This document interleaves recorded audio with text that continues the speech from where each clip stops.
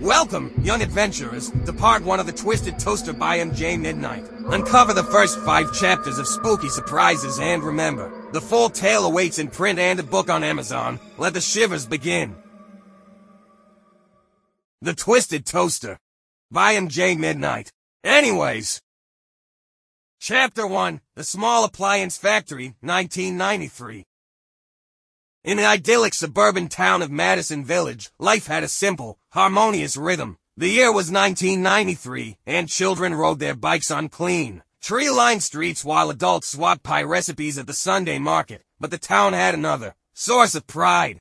The Madison Village Appliance Company, known far and wide for its state-of-the-art household items, the factory embodied the community spirit of quality and safety. A sign proclaiming safety first greeted workers at the entrance, embodying a motto that had carried the factory through years of unblemished reputation. "Morning, Bill," greeted Stan, the factory manager, as he strolled through the assembly line. "Good morning, Stan," Bill replied without looking up, his focus on tightening the screws of a coffee maker. "Looks like another good day for appliances." "You betcha," Stan said, his eyes sweeping across the line of diligent workers and humming machinery. That fateful morning, a worker named Mike was on toaster duty. The latest line was designed to be the epitome of safety and efficiency. Feeling a sense of accomplishment, Mike leaned over to adjust a small interior gear within the toaster slots. As he did, the slots snapped shut with surprising force. "What the?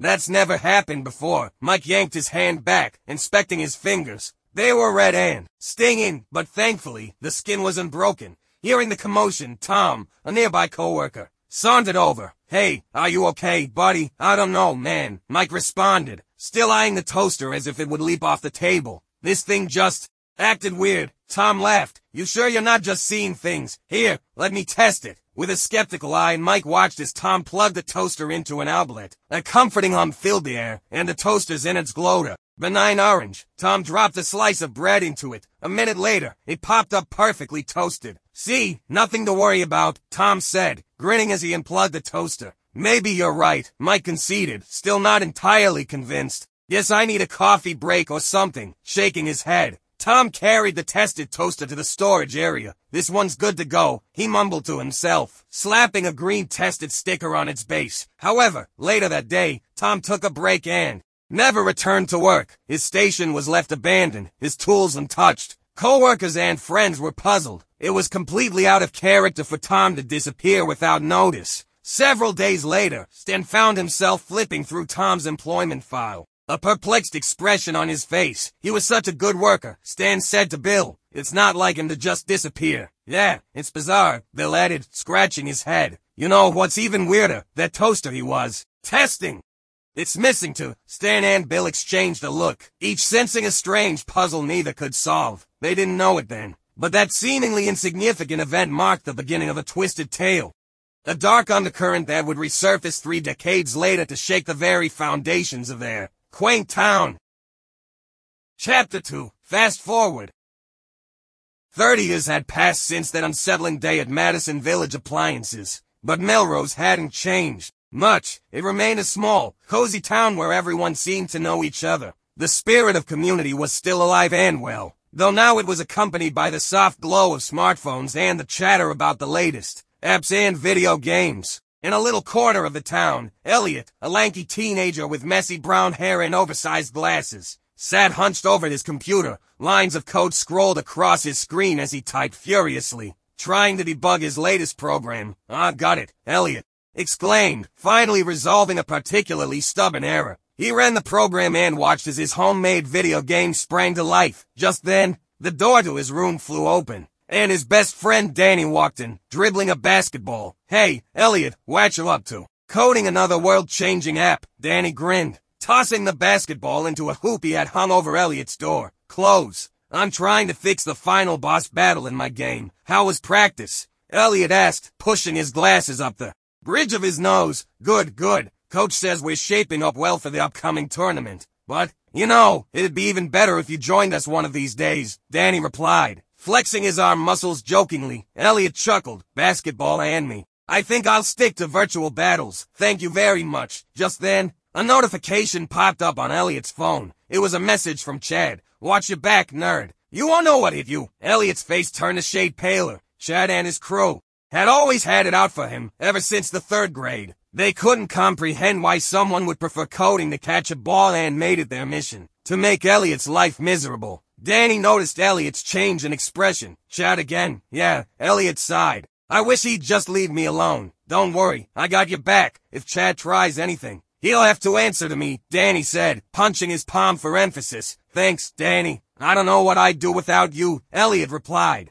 Genuinely grateful. Don't mention it, buddy. That's what friends are for, Danny said, patting Elliot on the back. Just then, Elliot's mom called from downstairs. Elliot, Danny, we're heading to the community garage sale. Want to come? A garage sale? Sounds like an adventure waiting to happen, Danny chuckled. Who knows? Maybe I'll find some ancient relic that will give me superpowers to deal with Chad, Elliot joked, closing his laptop and getting up. Or maybe you'll find a cursed object that will make your life a living nightmare, Danny teased as they headed downstairs. They both laughed, not realizing how close to the truth Danny's joke was. Unbeknownst to them, an old, rusty toaster was about to make its way into Elliot's life, changing it forever. And so, the two friends headed out, blissfully unaware of the twist of fate that awaited them, wrapped in the guise of an ordinary garage sale. Chapter 3, The Garage Sale.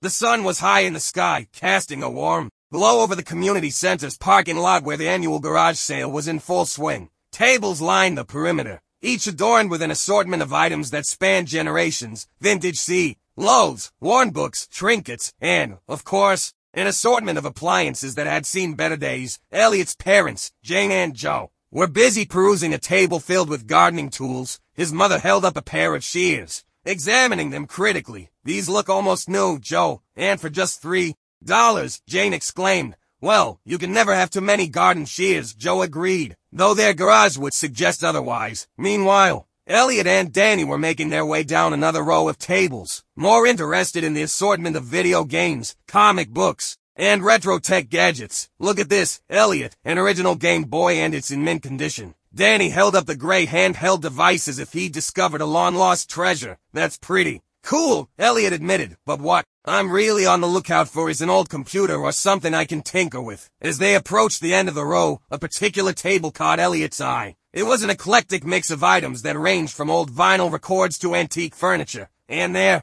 among a pile of old kitchen appliances, he saw it.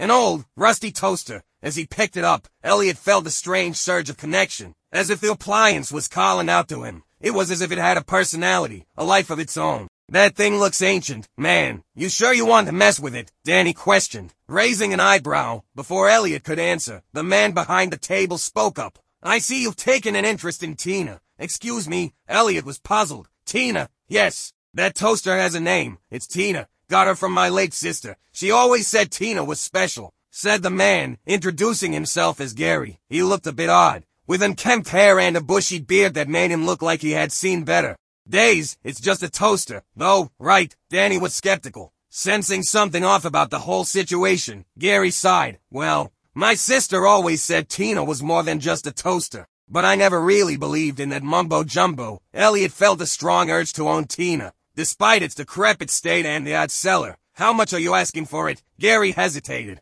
looking at the toaster and then back at Elliot. You know, I'd feel better if Tina went to someone who would appreciate her uniqueness. How about $5? Elliot didn't hesitate. He pulled out his wallet and handed Gary a $5 bill. Gary took the money, but as he handed over Tina, he leaned in and whispered, take good care of her. She's not like other toasters. With Tina now in his possession, Elliot felt an inexplicable sense of accomplishment, as if he'd just acquired something priceless. Thanks, I will, he assured Gary, clutching the toaster as though it were a sacred artifact. As they walked away, Danny couldn't help but ask, are you sure about this, Elliot? That guy seemed kinda strange, and the toaster. Don't worry, Elliot interrupted. I feel like Tina and I are going to accomplish great things together. And so, Tina the toaster found a new home, and Elliot found something he didn't even know he was looking for. But neither he nor Danny had any idea just how much their lives were about to change. Chapter 4, A Mysterious Connection. When Elliot arrived home, he headed straight for the basement with Tina cradled in his arms. His basement served as his makeshift workshop, complete with an array of tools, electronic parts, and a desk for his coding projects as he carefully set Tina down. He felt a renewed sense of excitement. There was something special about this toaster, and he couldn't wait to figure it out. Just then, his parents came down the stairs. Jane's eyes widened at the sight of the rusty toaster sitting on her son's desk. "What on earth is that, Elliot?" "It's Tina," Elliot said, placing a hand on the toaster as if to protect it. "I got her at the garage sale today. A rusty, old toaster." Joe raised an eyebrow. "You're not actually thinking of plugging that thing in, are you?" "But Dad, it's not just a toaster. There's something special about it. I can feel it," Elliot tried to explain. Feeling a newfound sense of confidence, Jane shook her head in disbelief. "Elliot, we can't have such an old, possibly dangerous appliance in the house. What if it starts a fire?" Elliot looked at his parents, then back at Tina. Something clicked inside him. "Mom, Dad, I know how to handle electronics, and besides, I've been letting you make decisions for me my entire life. This is something I want to do for myself." Jane and Joe glanced at each other, realizing they hadn't seen their son this determined in a long time. "All right, Elliot," Joe sighed. "Just promise you'll be careful." "I will, Dad, I promise," Elliot assured them, a triumphant smile crossing his face after his parents retreated upstairs. Elliot looked at Tina. He could swear the toaster seemed to glow ever so slightly as if acknowledging their new partnership. It was the start of something new, something strange, and something that would turn out to be very, very twisted. Danny walked in just as Elliot was pulling out a screwdriver to start tinkering with Tina. "Wow, dude, standing up to your parents like that, you've got some fire in you," Elliot chuckled as he started unscrewing the bottom plate of the toaster. "Yeah, I guess I do. I think Tina here is good for me. You'll see." Danny shook his head, still skeptical but supportive. "All right, man.